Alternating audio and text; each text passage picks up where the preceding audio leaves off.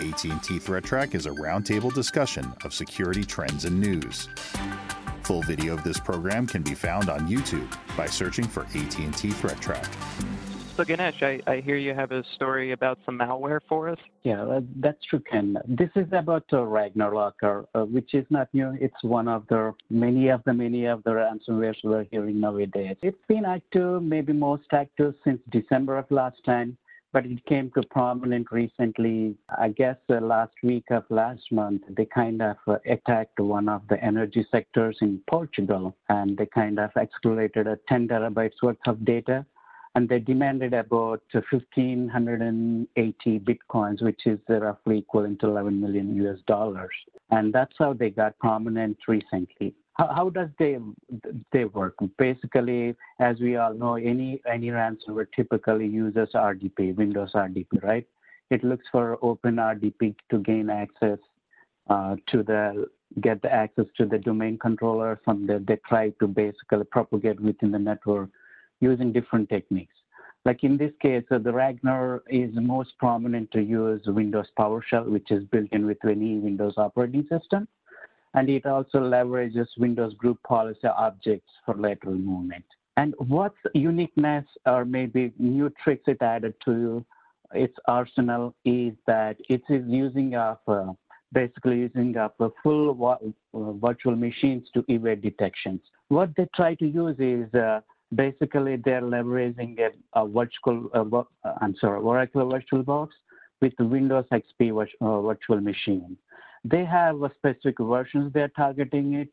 I know basically VirtualBox is one of the prominent VMs instances out there, and it is also one of the most prominently used.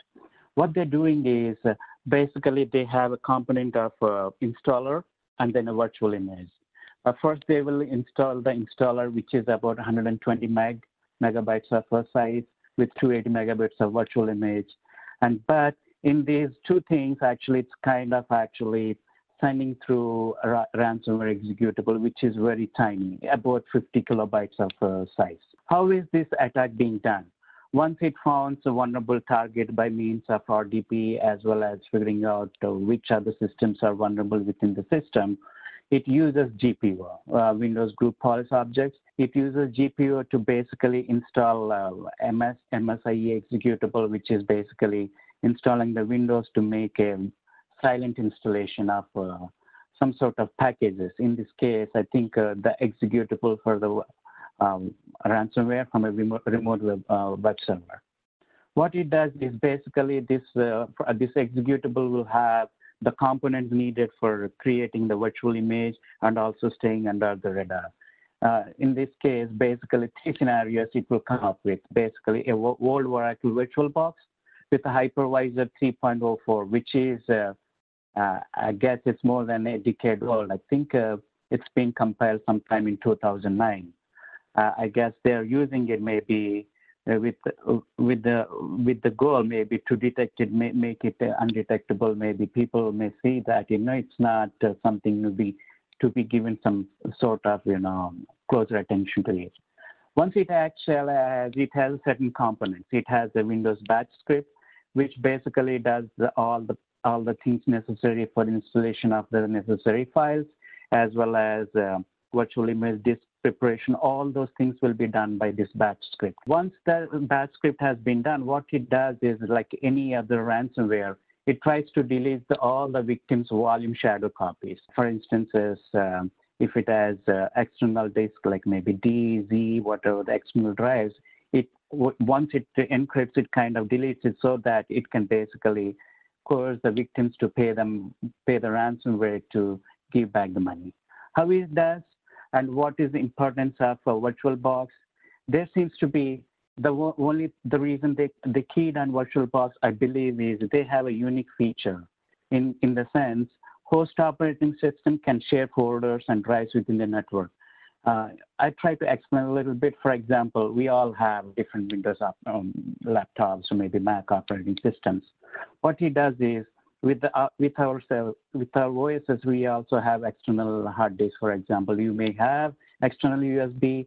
We may have another hard disk. What it does is, with this VirtualBox, actually they can combine all these external as well as the physical external drives into one bubble of a virtualized environment, and that can actually accessible to the infected system itself. In this sense, what's happening is even though it's available to the ransomware, it's not seen by any antivirus software, any maybe security solutions, which are basically physical to the system, right? So when the systems, they try to scan for any of these artifacts, it's not seen to most of these services. I think that's how it's trying to hide itself and evade from the security softwares to make it, unavailable, maybe stay under the radar.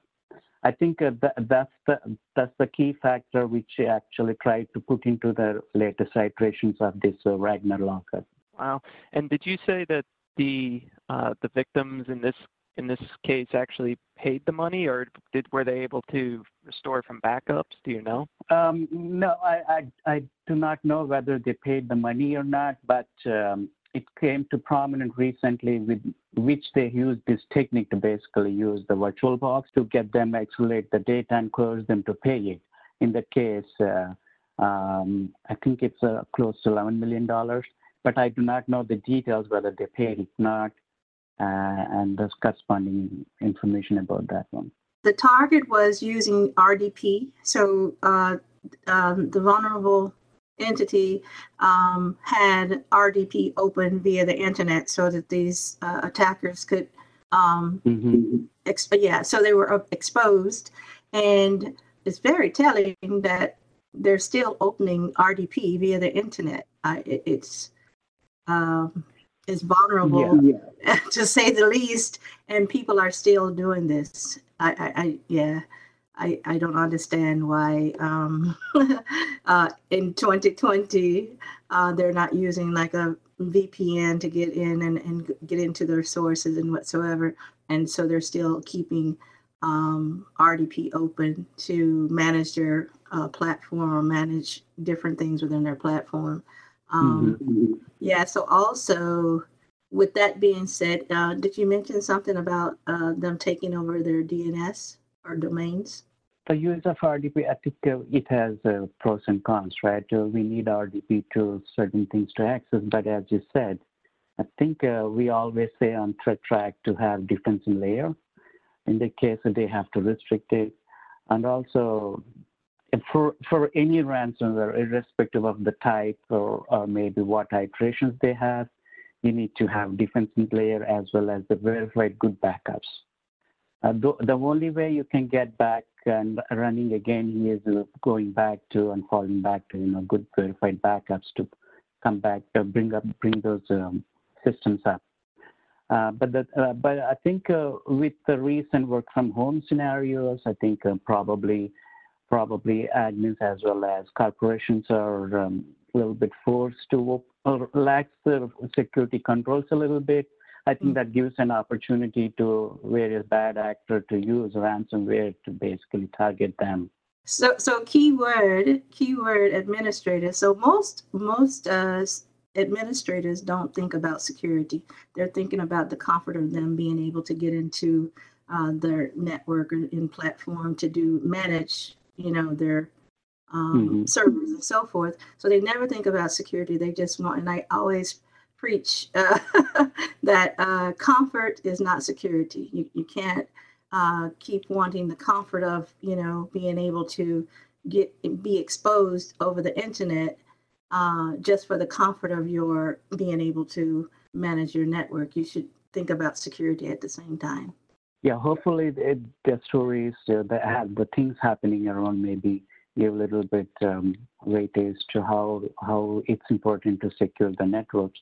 And also in this specific example, in this Ragnar Locker, I think presence of any Oracle VirtualBox with Windows XP combination is given a good telltale. Also, for example, any time any alert related to manipulating shadow wall copies of the Windows, any of those elevated privileges, there should be some sort of alerting. I think at least there should be an alert, something is happening here. Please take a look, something like that. It may not be any security incident, but it's always good to get that alert and then make a decision based on your analysis. I think that would be the best practice to deal with these kind of malware. Did it say, Ganesh, if the antivirus providers have been able to respond to this adaptation? Antivirus in the sense in this security software, the challenge they have is because once it's in the VirtualBox environment, it's not seen to the physical box, right? I mean, typically all these security software, they sit on the physical system rather than on the virtualized ones. I think there are different ways they could detect. For example, as I mentioned, maybe Oracle VirtualBox related files, maybe some keys, maybe those could be some indicators, as well as maybe modifications to these Windows group policy objects, as well as maybe some elevated privileges being used with the PowerShell. Those are all different things. Maybe they could be able to identify it, but there are not many. I have not seen many with confidence say, yeah, we could be able to identify this specific Ragnar locker. But there are like maybe 8 to 10 steps which could give the administrators to basically go and look through that list and maybe see and cross-check whether this happened. Oh, okay, if it's not happened, okay, what about the next one? Maybe some sort of checklist. I think the onus is also on the Windows system administrators as well as the corporations, instead of solely relying on the security vendors to provide the detections, because there's always something new coming, right? I think it's good to have some sort of process and alerting to catch up or something which is unknown at some point of time. There's always be some unknown at any point of time. So Ken, can you tell us about the robocalls today? I came across an interesting article recently stating that since really this whole worldwide pandemic of coronavirus started happening and we all are experiencing these lockdowns, that the volume of robocalls is actually way down. And I didn't quite realize this at first, but once I had heard this, started to think back and said, yeah, I haven't gotten quite as many robocalls lately, or attempted spam type calls.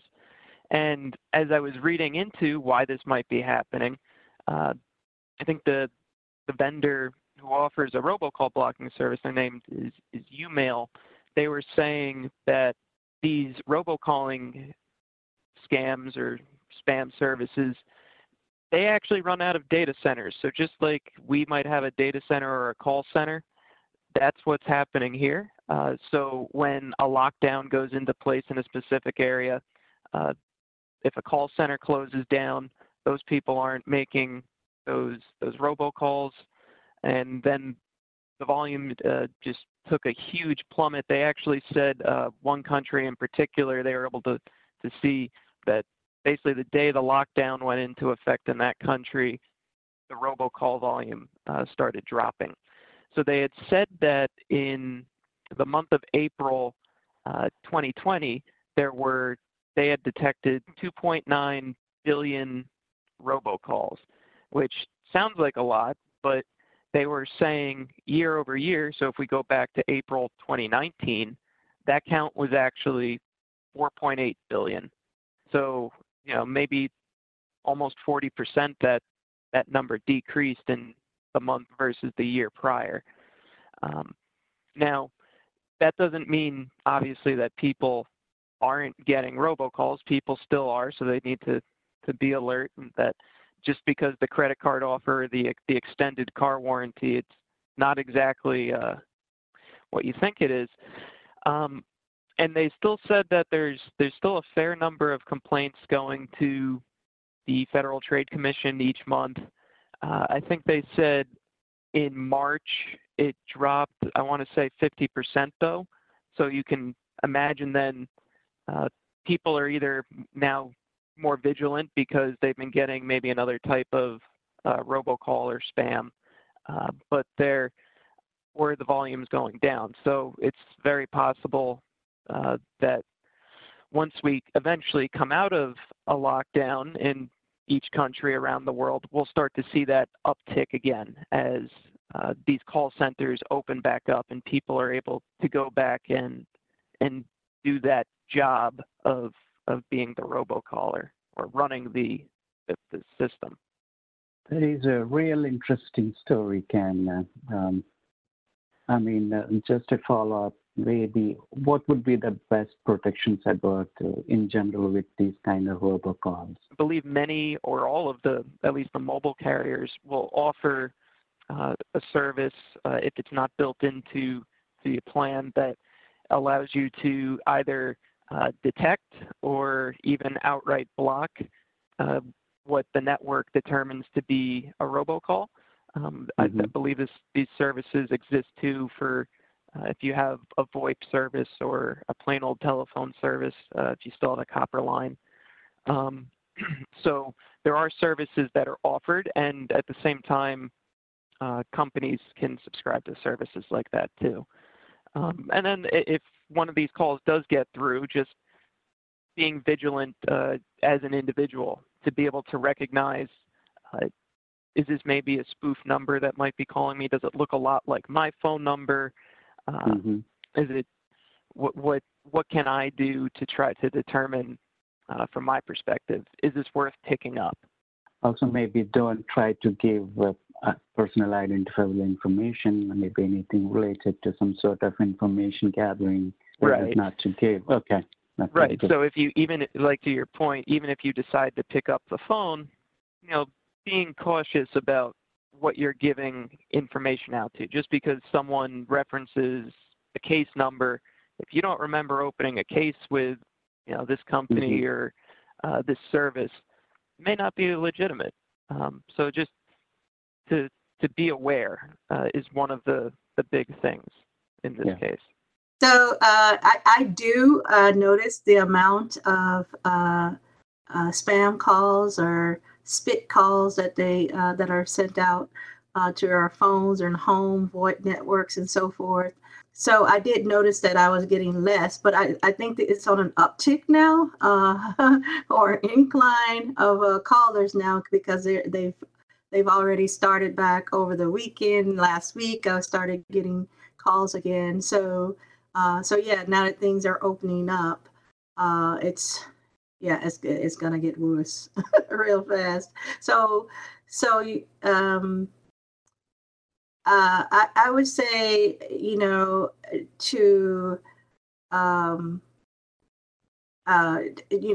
have to get back to the blocking or different software that would block these callers and the numbers that they're calling from, because I don't think, like at the government, do you think at the do not call level, is it really working for us that we're continually having to block these calls manually or having them to block them? Do you think that there should be a better way of doing this? I think, some of it you can say should be done on the network level, that the network should be smart enough to say something here doesn't line up, and I've seen that this number or this IP, maybe if it's a VoIP call, is originating or has some type of upticked volume to be able to make that determination. And as far as something like the do not call, in a lot of these cases, the people who are making these calls aren't located in the United States. Right. So unless they're fearful of breaking a U.S. law in another country, they might still continue to do it. But I believe I have seen recently there have been cases where arrests and attempted or successful extradition have happened for people running these types of operations.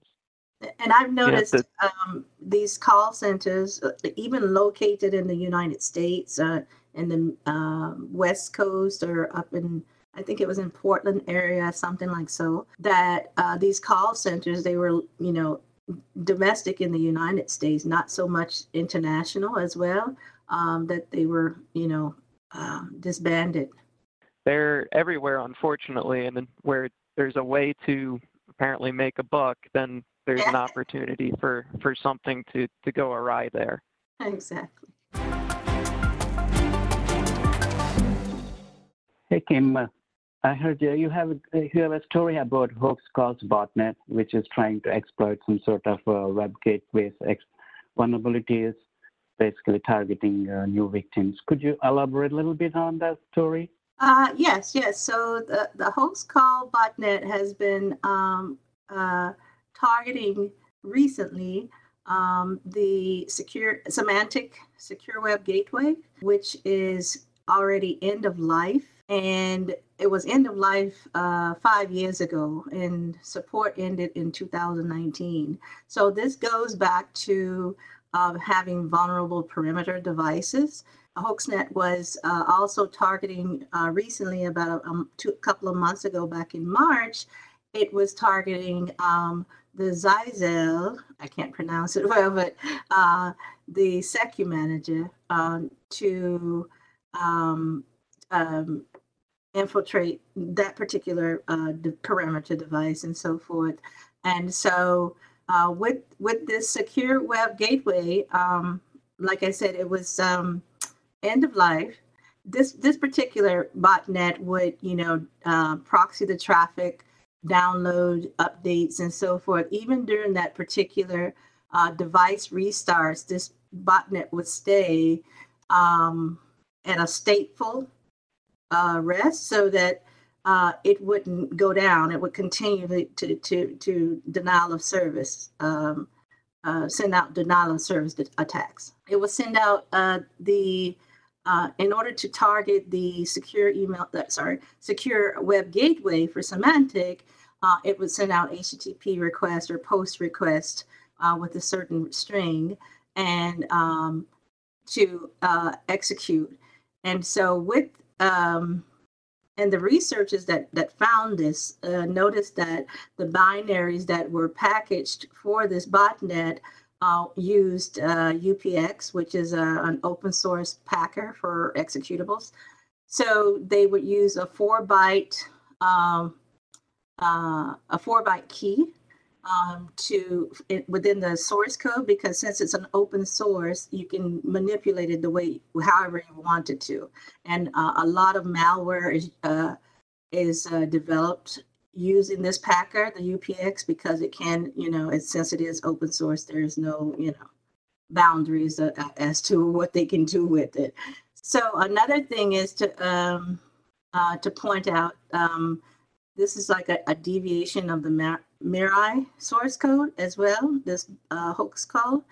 The difference between the malware that happened with it was not DDoS capable, right? The Mirai variant didn't have DDoS capabilities, but this one has DDoS capabilities, right? So this is just a common botnet getting into your perimeter, targeting the vulnerabilities of your perimeter. So a lot of people aren't upgrading their malware, their perimeter firewalls, certain things that is supposed to guard your perimeter. A lot of people are not, or administrators of those devices are not keeping them up to date. And to have something that's 5 years end of life is and it's not going to be updated. So when the researchers went back to talk to Symantec, they said that they are not going to be upgrading those devices, so they'll have to upgrade to a newer version of the secure web gateway. I mean, there's so many IoT botnets that I believe we see almost every day, maybe every other week, some new botnet basically trying to leverage the source code from Mirai, and there are so many variants of it. I think, Mirai is known to use UPX, as well as it also has various capabilities like DDoS capability, as well as using various IoT devices or maybe router kind of devices. I think in this case, it's using the secure gateway as basically one of those devices. And it's being a part of the gateway, it gives you much more visibility into the number of devices, even though there might be one secure gateway. But behind that gateway, there might be other devices they can leverage to basically recruit into the botnet. Yes, definitely, definitely. And it depends on how it's configured, it depends on how it's configured and what they're actually, targeting, but they're using the botnet as, as to sit there and, spark these DDoS and attacks. And also it, stops, any reboots from happening of the device. And so it pretty much takes over. And one other thing is that it only, this is a post execution botnet, right? Or post authentication botnet. Is that, you have to be authenticated to this device before it can do anything, right? So it's not that it's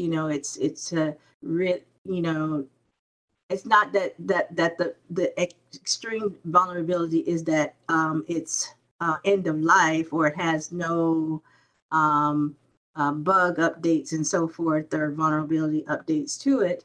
It's just that it has that particular vulnerability where you can get in via authentication and this botnet, and it targets the actual authentication vulnerability of the secure gateway and the firmware that it's running, right? Yeah. And that's how it executes. It's a post authentication botnet. Yeah, I think nevertheless, since the vendor already said there's no support and end of life, it's prudent to basically replace those devices with much more modern or secure alternatives. Yeah, you've had 5 years, right, to come up with the plan to update it. So I guess it might be a little bit more of an expedited request to do, because like you said, Ganesh, this might be used as a way in the doorway. You get your arm in the crack of the door, and now you can open it and see what else is there, and potentially then wreak havoc. So it definitely sounds like the takeaway is to upgrade those devices. And so, if they're wanting, if the company that was targeted, they would have to upgrade their devices to the latest 5.28 version of Symantec Web Gateway. Otherwise, Symantec is not supporting that vulnerability. They're not going to send out a, an update or whatever. Yeah. Good afternoon.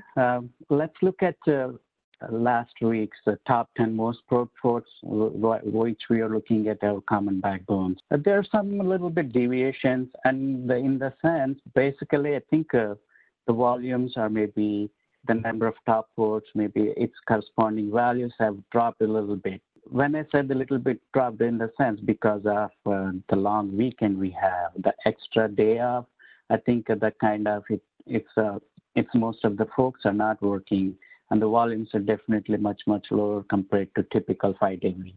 The number one port for last week, ending yesterday, was 23 TCP, which we know is a Telnet port, and 445, which is SMB.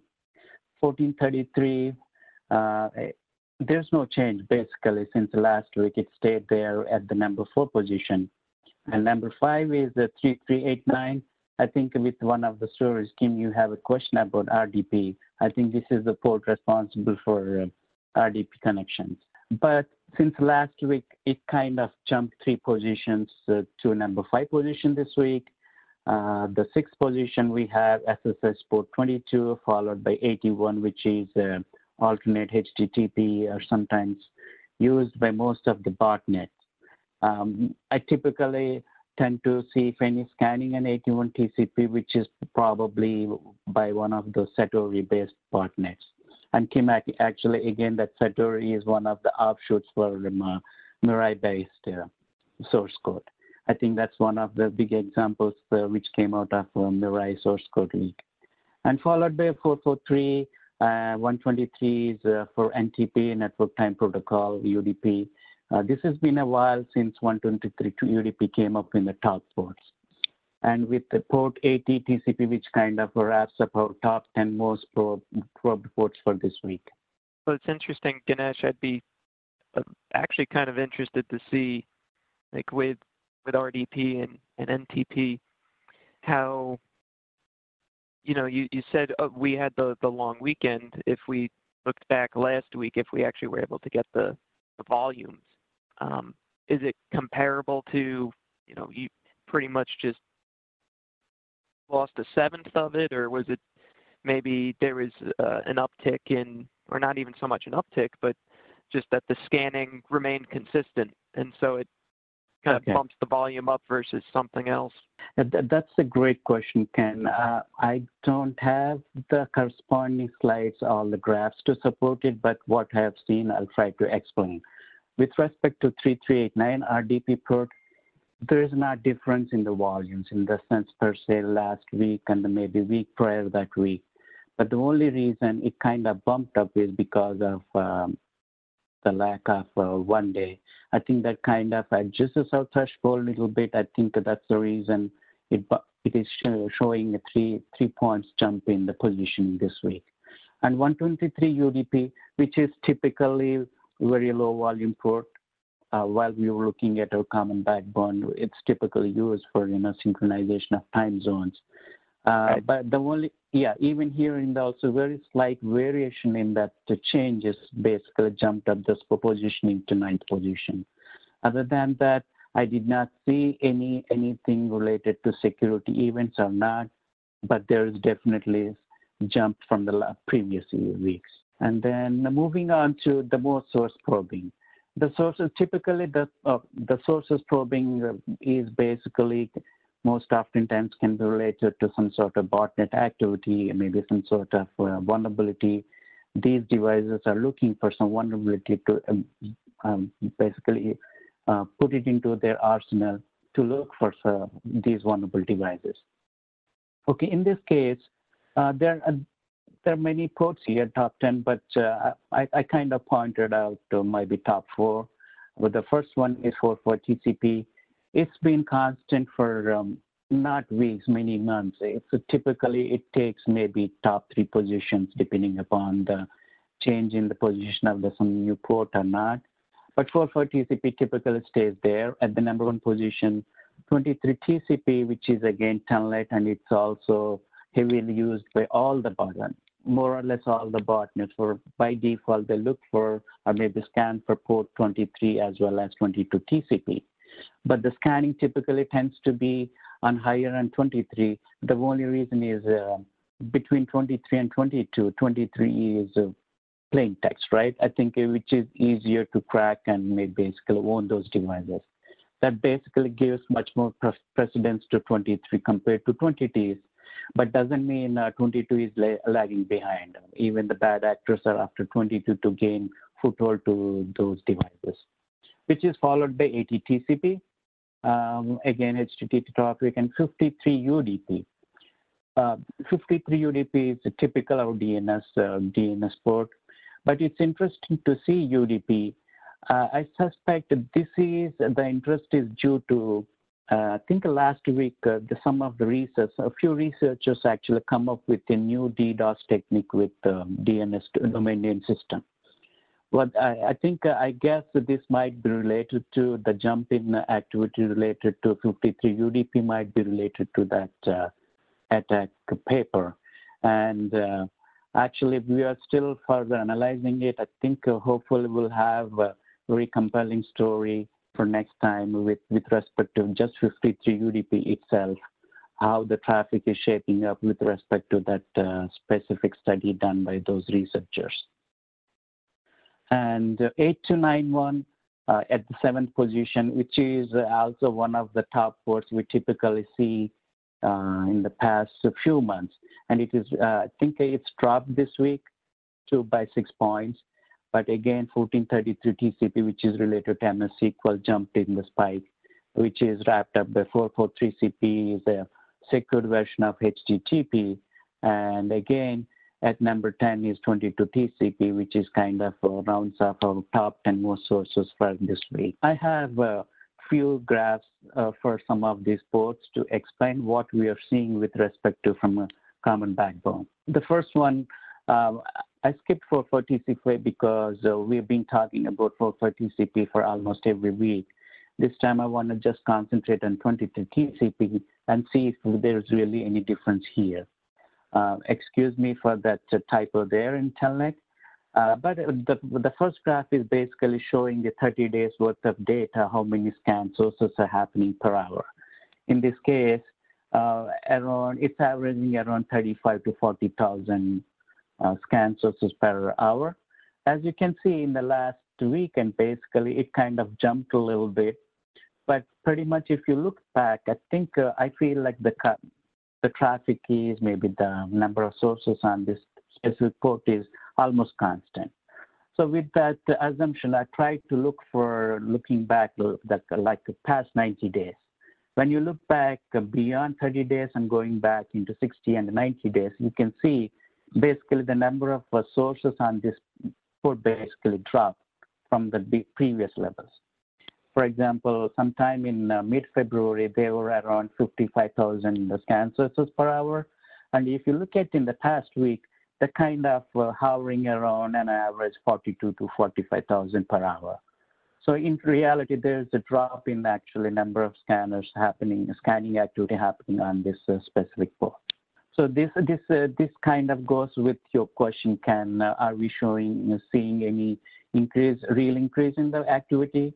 No, it's not really increase in activity, but the way we calculate our rankings from the last week, that's kind of bumping up the scanning activity.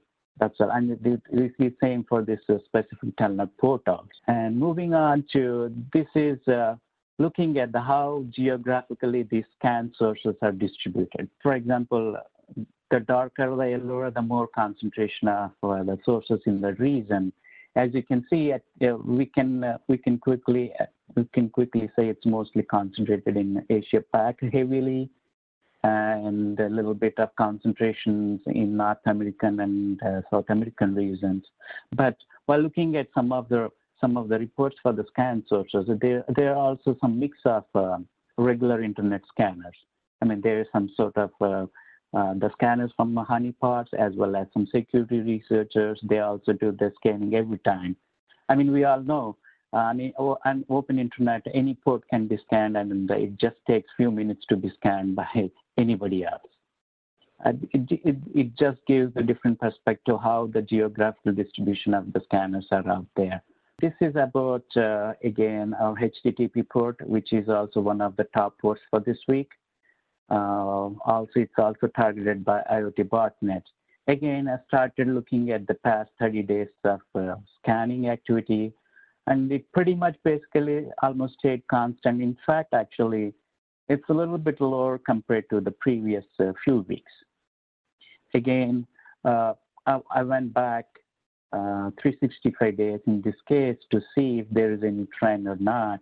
And pretty much, I think, seems to be in line with what we are seeing in the past 1 year, but at a much lower level compared to last 365 days.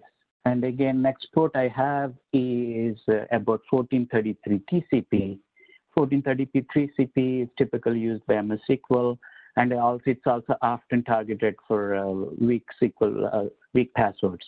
I mean, basically, if you have access to the database, you have access to additional avenues.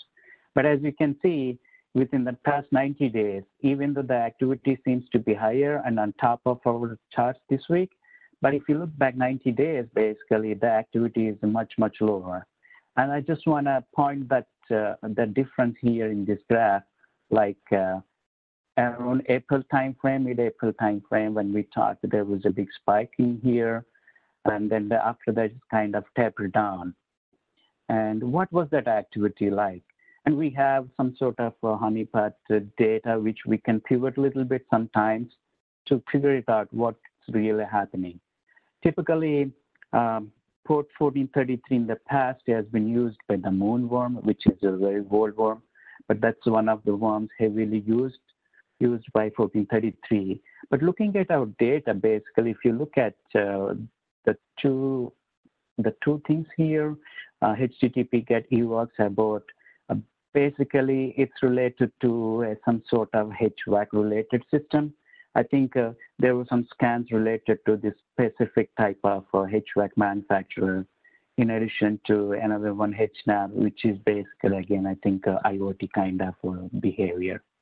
I think it's an interesting tidbit in the sense, though they're scanning on 1433, they're specifically looking for some sort of HVAC-related systems, which is not related to database. I think that's a quick tidbit. I think interesting point to drive point maybe.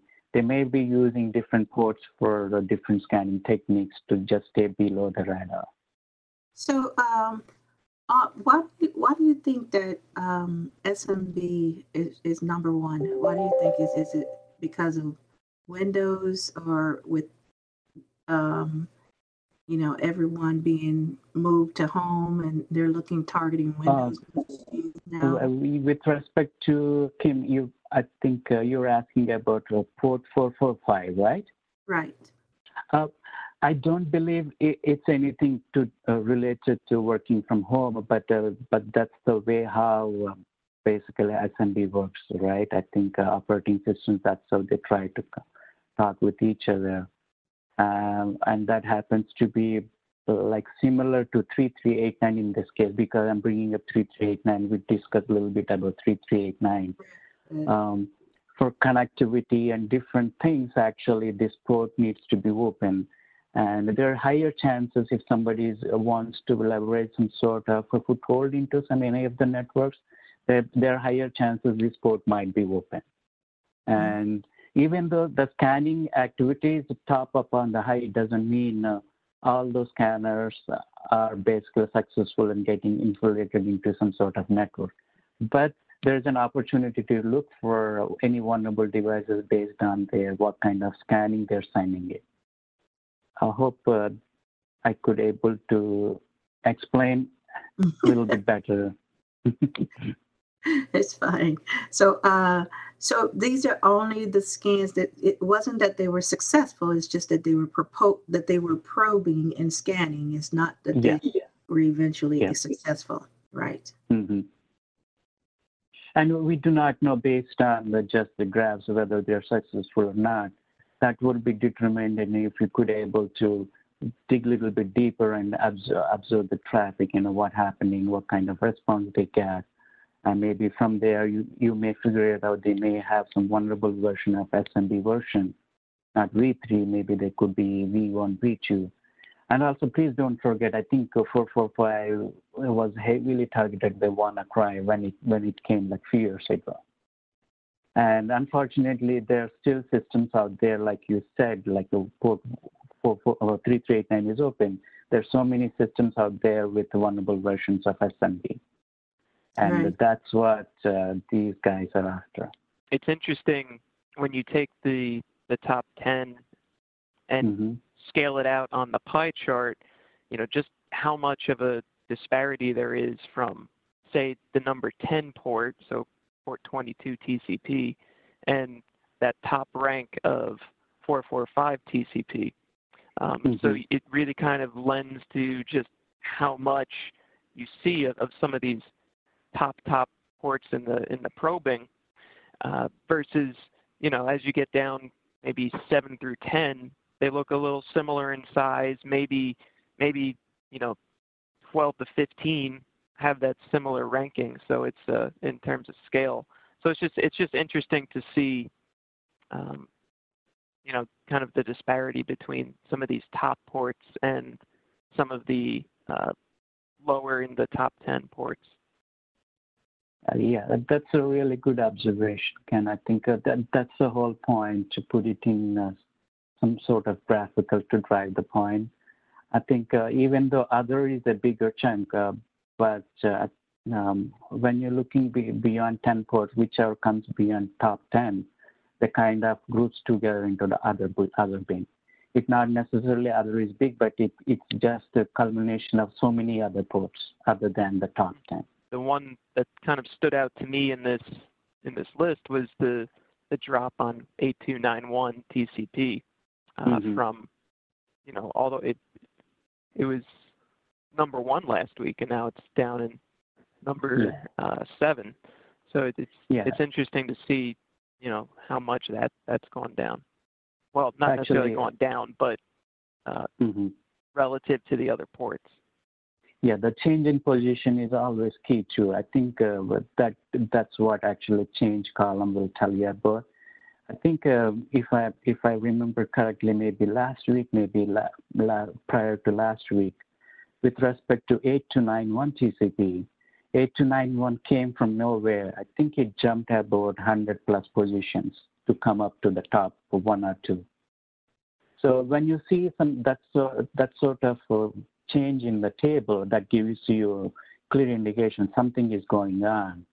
And that clearly most often times it's something related to some unknown vulnerability, maybe some new botnet, maybe new or old botnet trying to come up with new techniques to find out the devices which are open for this port.